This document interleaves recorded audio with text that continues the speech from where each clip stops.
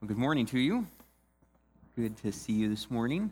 My name is Stephen Elliott, and I'm the pastor of High School Ministries here at Grace, and I have the great privilege of coming together and opening God's Word this morning.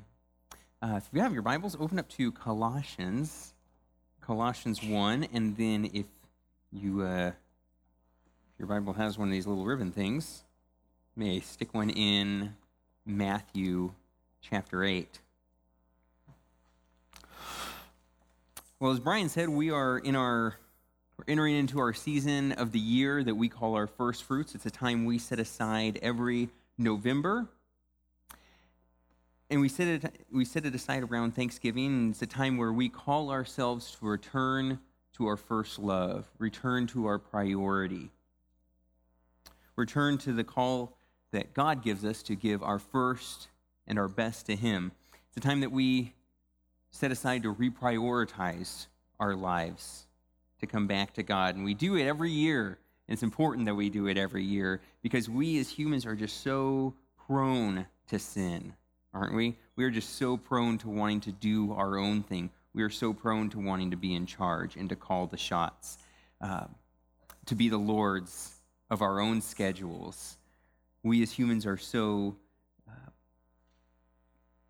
eager to serve ourselves. And so it's a time that we set aside to come back to what God calls us to do. And so we are looking at time, talents, treasure, and thanksgiving.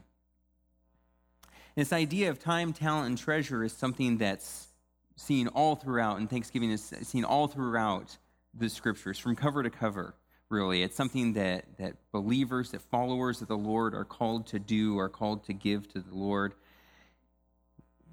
It's a call for all believers in the New Testament and beyond. It's a part of, more than that, it's a part of what we as a church are about. One of the things that's discussed in the Inquirers class, which, side note, is next week. You should be a part of that. If you are not a member of Grace, you should sign up to be at the Inquirers class next week. You should be a member. It's going to be next week right after church. You can circle an I on your communication card. I highly encourage you to do that. But one of the things that's talked about in our membership class when we look at what does it mean to be a member of Grace Community Church, and we look at membership responsibilities, one of those is to support the ministry of the church, to contribute to the church your time, talents, and treasures. And so that is what we, for this season of First Fruits, are looking at. And I will be talking about time, and next week, our Pastor Tim will be talking about talent. Pastor David Platt, who is a pastor of a church in Alabama, he's a pastor I've been listening to and really, really love and respect and appreciate. He has great passion for the Word of God and passion to live out God's Word. But he says this, and it struck me so much, I wrote it down quickly, and I've stuck it on the bulletin in my office, and I look at it regularly. He said, "We live in a day where we idolize the good and trivialize the great." We live in a day where we idolize the good and trivialize the great. As we talk about time, it is critical, it is crucial that we understand that we are called to give God the first and the best of our time. If you're taking notes, that's your main point this morning. That is the heart, the crux of our text and our message this morning, is that we are called to give God the first and best of our time. We must change our thinking, and we must change our priorities, because we are living in a day where we do just that. We idolize the good and trivialize the great. In other words, we pour all of our energy, all of our resources, all of our time, talent, and treasure into pursuing and investing in the things which are not necessarily bad. They are good things. But they consume so much of our time that we have no time for what is greatest. We give the great thing, that's following God, following and glorifying and magnifying Him. That is the great thing, by the way. We give that only the leftovers, if anything at all.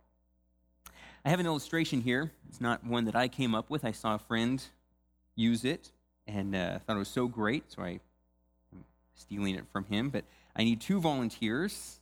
Don't worry. Nice. Way to go. Come on up, guys. I won't. In fact, I'm going to have you come on up here. Yeah, come on up. In first service, I had everyone stand down there. It was a little hard to see, and I just handed them the rope, and we pulled on both ends, and there was this huge knot that took me a few minutes to unravel. It was a little embarrassing. But what I have here is 365 inches of rope. And Sammy, you hold that. So I can go ahead and stand right up there. There we go. Come on over on this side, Miss Natalie. There we go. Oop, I'm going to put a rope in it, or put a knot in it. Come on. There we go. This rope represents 1 year of your life and mine. We have 365 days, unless it's a leap year, of course. And there we go. Go ahead and go down there until it's tight. There we go. And don't trip. If you were to take all of the amount of time that you use in a day or in your year and turn that into days, you would spend 117 days sleeping, which is to right there. You would spend 92 days at work or driving to work. If you live in Southern California, it would go out much further due to traffic. You would spend 80 days in leisure. That's from here to there, in leisure time. Now, in that, 42 days out of your year is spent watching television. 17 days is spent on social media and texting. If you were in high school, social media and texting would be from about there to there. Some of you adults are way worse than the kids, actually. I'm kidding. 17 days. 18 days are spent eating. It's there to there. And that's just eating, not preparing food, moms. Again, that's for you moms. That's moms are nodding their heads. 14 days are spent in the bathroom and grooming. Again, teenage girls, much longer. This is an on average, by the way. Junior high boys, grooming is about... Speaking as one who used to be a junior high boy. 20 days are spent doing household activities. 19 days are spent helping and serving others. And then all of that. 4 to 5 days are spent doing religious activities. That includes going to church, serving the Lord. All right. Thanks, volunteers. I have candy for you. There you go. Yes. You're welcome. Now, you all wish you volunteered, didn't you? There you go. Thanks, Sam. We as Americans consume a great deal of time on things that ultimately don't really matter and don't really last. And this morning, I want us to realize 2 things. One is that we need to devote quality time with God. We need to devote quality time with God. We overload and overcommit our schedule with things that don't truly matter. And we don't commit and we don't prioritize the things that do matter. And number 2 is that God must be at the foundation of all of our time. This morning, I don't want to communicate that what we need to do is just set aside more time for religious things, as my paper said. It's not just about, okay, instead of spending 4 to 5 days out of a year, we would be really, really good Christians if we spent 10 or 12 or more days. That's what a good Christian... No, that's what the Pharisees did, and that's what the Pharisees believed. We need to realize that beyond that, beyond being purposeful about spending quality time with God, we have to realize that God must be at the foundation of all of our time. And Brian did such a great job. I really don't need to say much more than that because he did such a great job of elaborating that. But God must possess every part of our rope. I think that we have become content with just secluding one corner, one part of our life to serving God, to giving time to Him, to spending time with Him. But ultimately, following God means that we give Him every part of our rope, that He is every part of our life. Colossians 1, hope you have that open. This is a profound text and one that we could spend so much time studying and reflecting on it is one I encourage you to read and to study and to think through and to meditate on your own. There are so many profound implications here. But listen to what Paul says. He, speaking of Christ, is the image of the invisible God, the firstborn of all creation. And what Paul is not communicating there is that Christ was the first one created, but this idea of firstborn is preeminent. It's an Old Testament word which means most important, of greatest importance, preeminent. For by him all things were created in heaven and on earth, visible and invisible, whether thrones or dominions or rulers or authorities. Listen to this. This is critical. All things, including our time, were created through him and for him. All things were created through him and for him. That word in the original Greek, all, means all. It means everything. There's no like, oh, it kind of means this. No, it means all. It means everything was created through him and for him. He is before all things, and in him all things hold together, including our time and our schedules. He is the head of the body, the church. He is the beginning, the firstborn from the dead, that in everything he might be preeminent.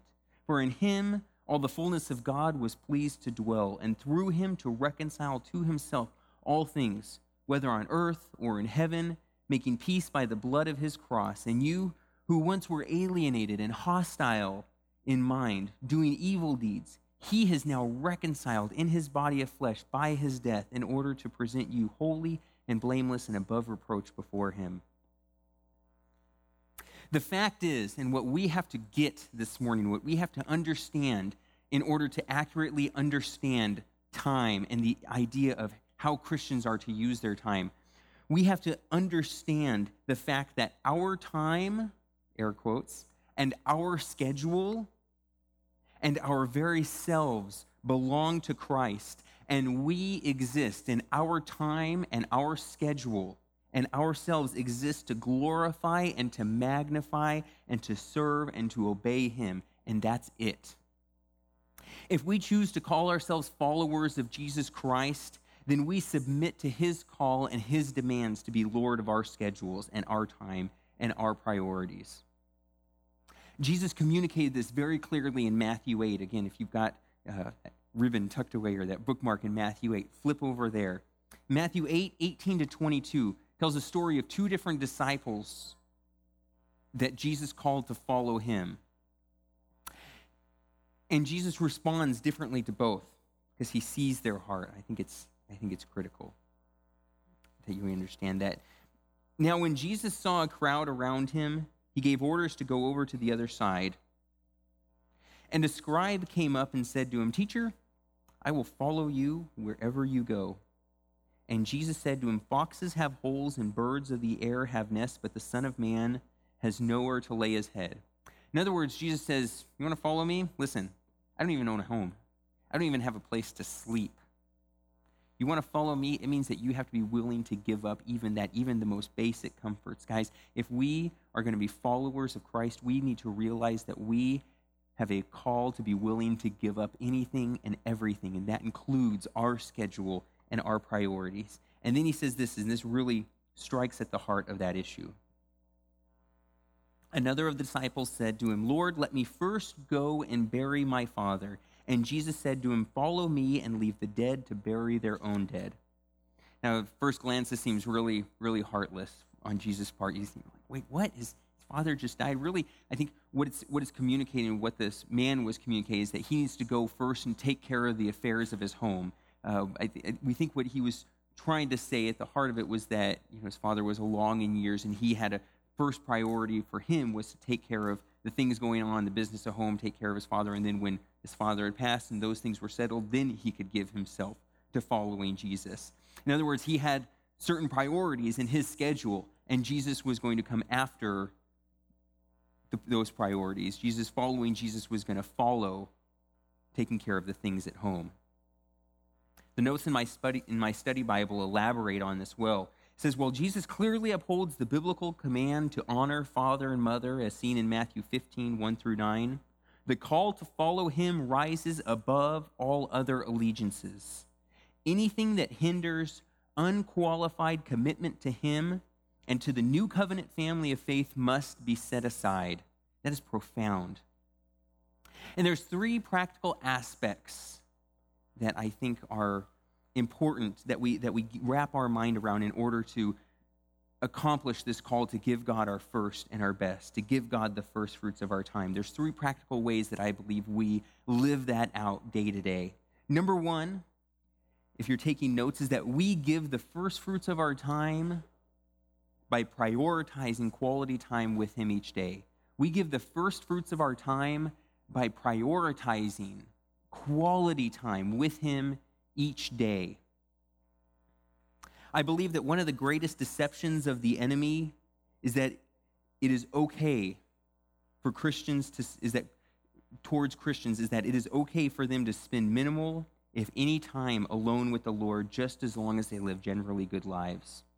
I think Satan has deceived us into thinking that just as long as we are good people, pretty regularly attend church, try and live good, wholesome lives, that is good enough. And if our schedule is just too busy doing good things to spend quality time alone with the Lord, that's okay. I think that is a deception from the enemy. If you've prayed a prayer and attend church somewhat regularly, that's good enough. Genuine study of the Scripture is for the pastor or for the older generation. It's not for the busy parent. Genuine study of the Scripture is for the person who is really smart in those areas. It's not for the person who's just not a reader. Friend, you and I must confess that this thinking is ridiculous, that it's selfish, and that it's lazy.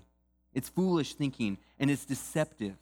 We have to be students of the Scripture. I get that there are parts of it that aren't quite clear, and that's okay. We will spend our whole lives studying Scripture, and that's the joy of it, is that there will always be more to know and to understand. As I said, we've got to be students of Scripture. We've got to set aside quality time to spend with the Lord, not knowing it just for the sake of being super religious and really, really smart. No, we have to be students of Scripture and spend time in prayer and spend time meditating on God's word so that we can draw closer to him, so that we will fall more and more in love with him. If you have the Holy Spirit inside of you, you have the ability to read and to understand and to apply and to live out the texts that the Holy Spirit has inspired.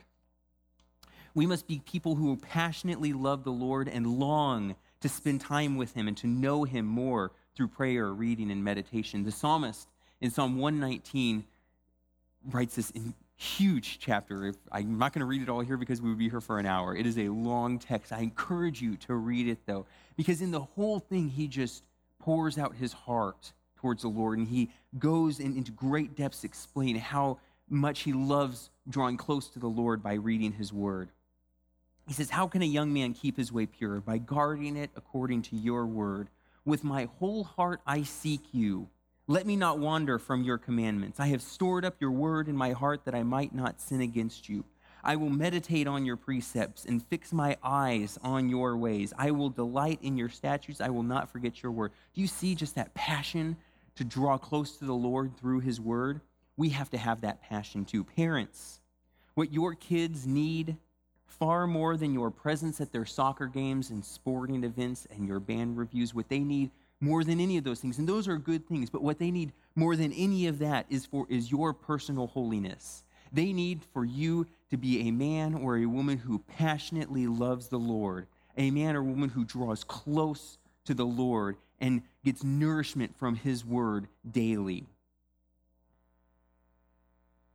More than anything else, the greatest thing you can do is to be a passionate follower of Christ who commits real time to spend with him.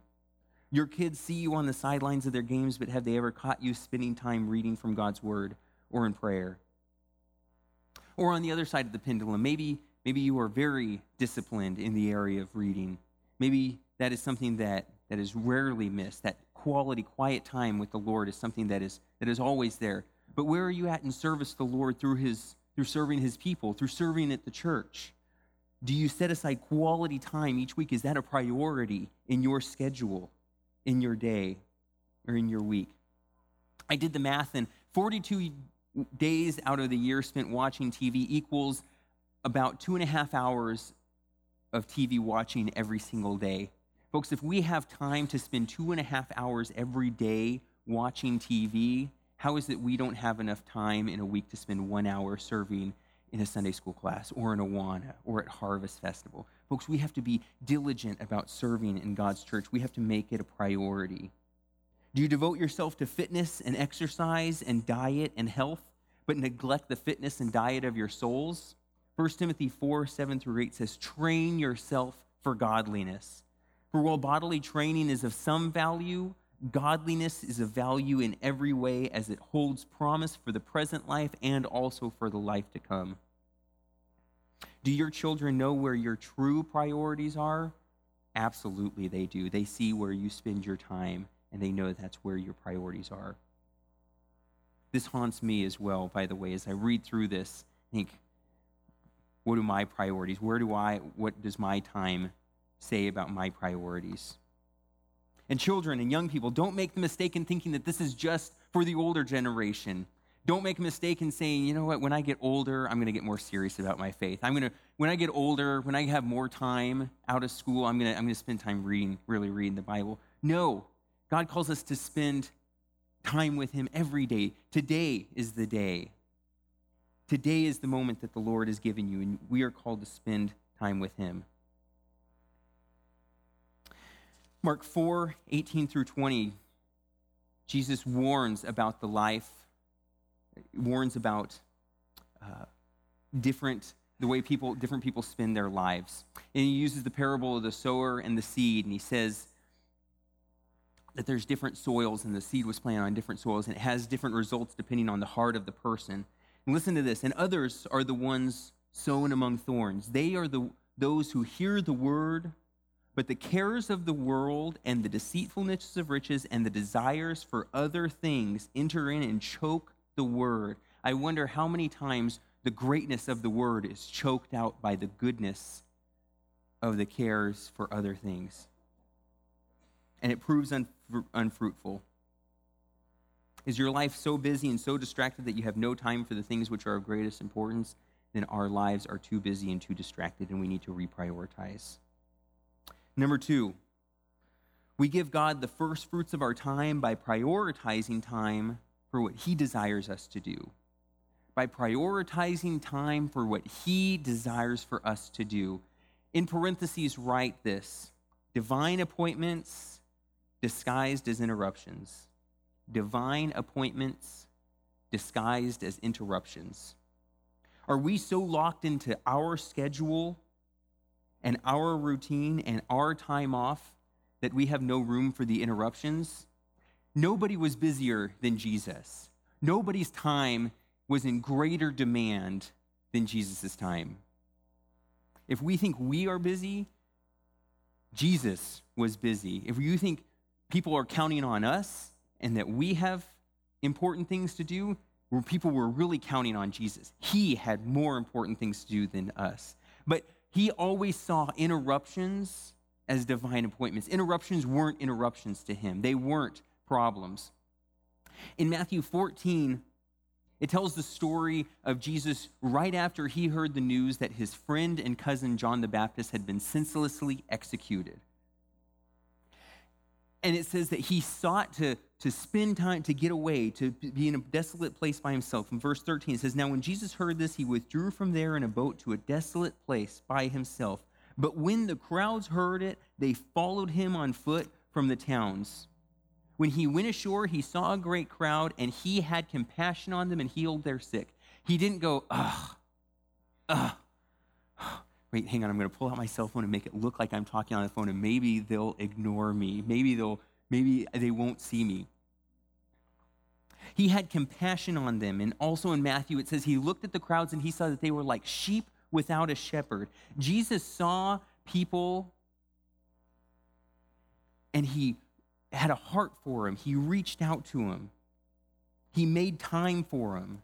How do you take the interruptions in your day? When somebody stops into your office to talk, when somebody calls you and it's that person that you have plugged in your phone, so you know they're calling, so you won't answer it, how do you see that interruption?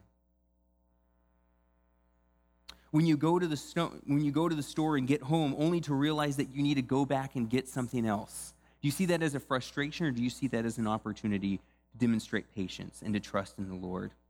Yesterday, I was helping somebody move, and I've got a truck, so by nature, you are called on to help people move.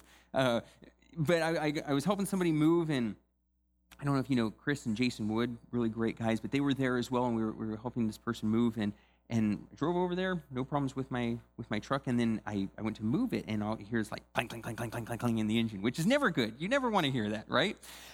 And I thought, oh, that's not good. So I popped the hood, and I could see that there was something, belts weren't spinning, and that's not a good thing. And so, we finished helping them move, and Chris and Jason just stopped exactly, everything that they were doing, and we spent probably 20, 30 minutes, me standing by like this, and, not knowing exactly, and they were in the engine trying to, figuring out exactly what was going on and working on it and busting their knuckles and getting grimy and greasy. And after they had already spent hours serving, they were willing and glad. And I was like, really sorry, guys. Thanks so much for your help. I'm really sorry. And their attitude was just, no big deal. Glad we were able to be here to help. See, that's the attitude of Christ. That's the attitude that says, my time is not my time. My time is spent serving the Lord and ministering to his people.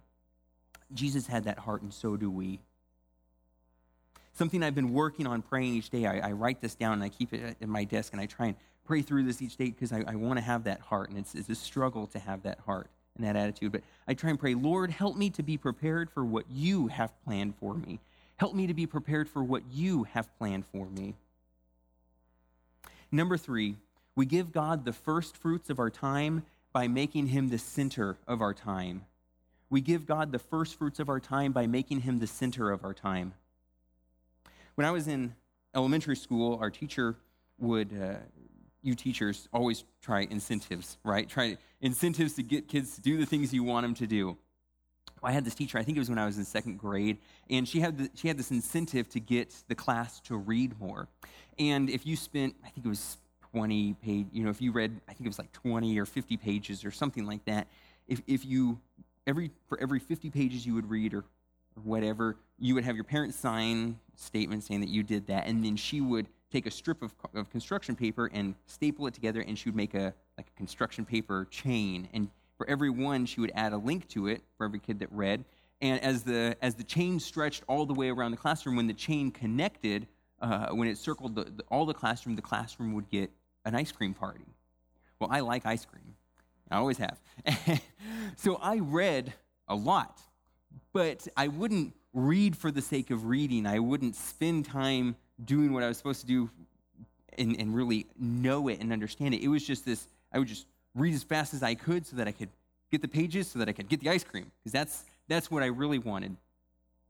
I think sometimes as Christians, we have that mentality where we're just going to do what we're supposed to do, clock in, clock out, and be done, and we're on to our next thing. Where we have this idea that we need to spend, to really be good Christians, we just need to spend this much more time. We set aside, as I said, those corners of our day, but we have to realize that if Jesus is going to be Lord of our life, he is Lord of every part of our life, every moment of every day, as Brian was saying. We have to give him the first fruits by making him the center, the foundation of our time. We're not supposed to sit around in monks in some far-off tower. We are supposed to go to work. We are supposed to sleep. We are supposed to spend time with our kids. It's okay to spend some time watching TV and to rest and unwind, but there's times when we've rested enough. We need to make the Lord every part of our life. We need to realize that he is at the center. Following him means that each inch, each day is ultimately from him and for him. As Colossians 1:16 says, "For by him all things were created, in heaven and on earth, visible and invisible, whether thrones or dominions or rulers or authorities. All things were created through him and for him." Jesus is the Lord of our life. Jesus has to be the Lord of every moment of every day of our time. Pray with me. Gracious Lord, even as I speak, Lord, and as I think through, I am far too aware of times where In my schedule, I just push you to the corner and I'm in charge. So, Lord, I pray that you would forgive me for that. Pray, Lord, that we would be purposeful about setting aside time to spend with you, that we would serve you, that we would make you Lord of our time. Lord, thank you for what you've given to us. Thank you for your great and endless grace. And as we go now, Lord, into a time of communion, I pray that we would have our hearts focused on you, that we would hear what you call us to. We pray this in your name. Amen.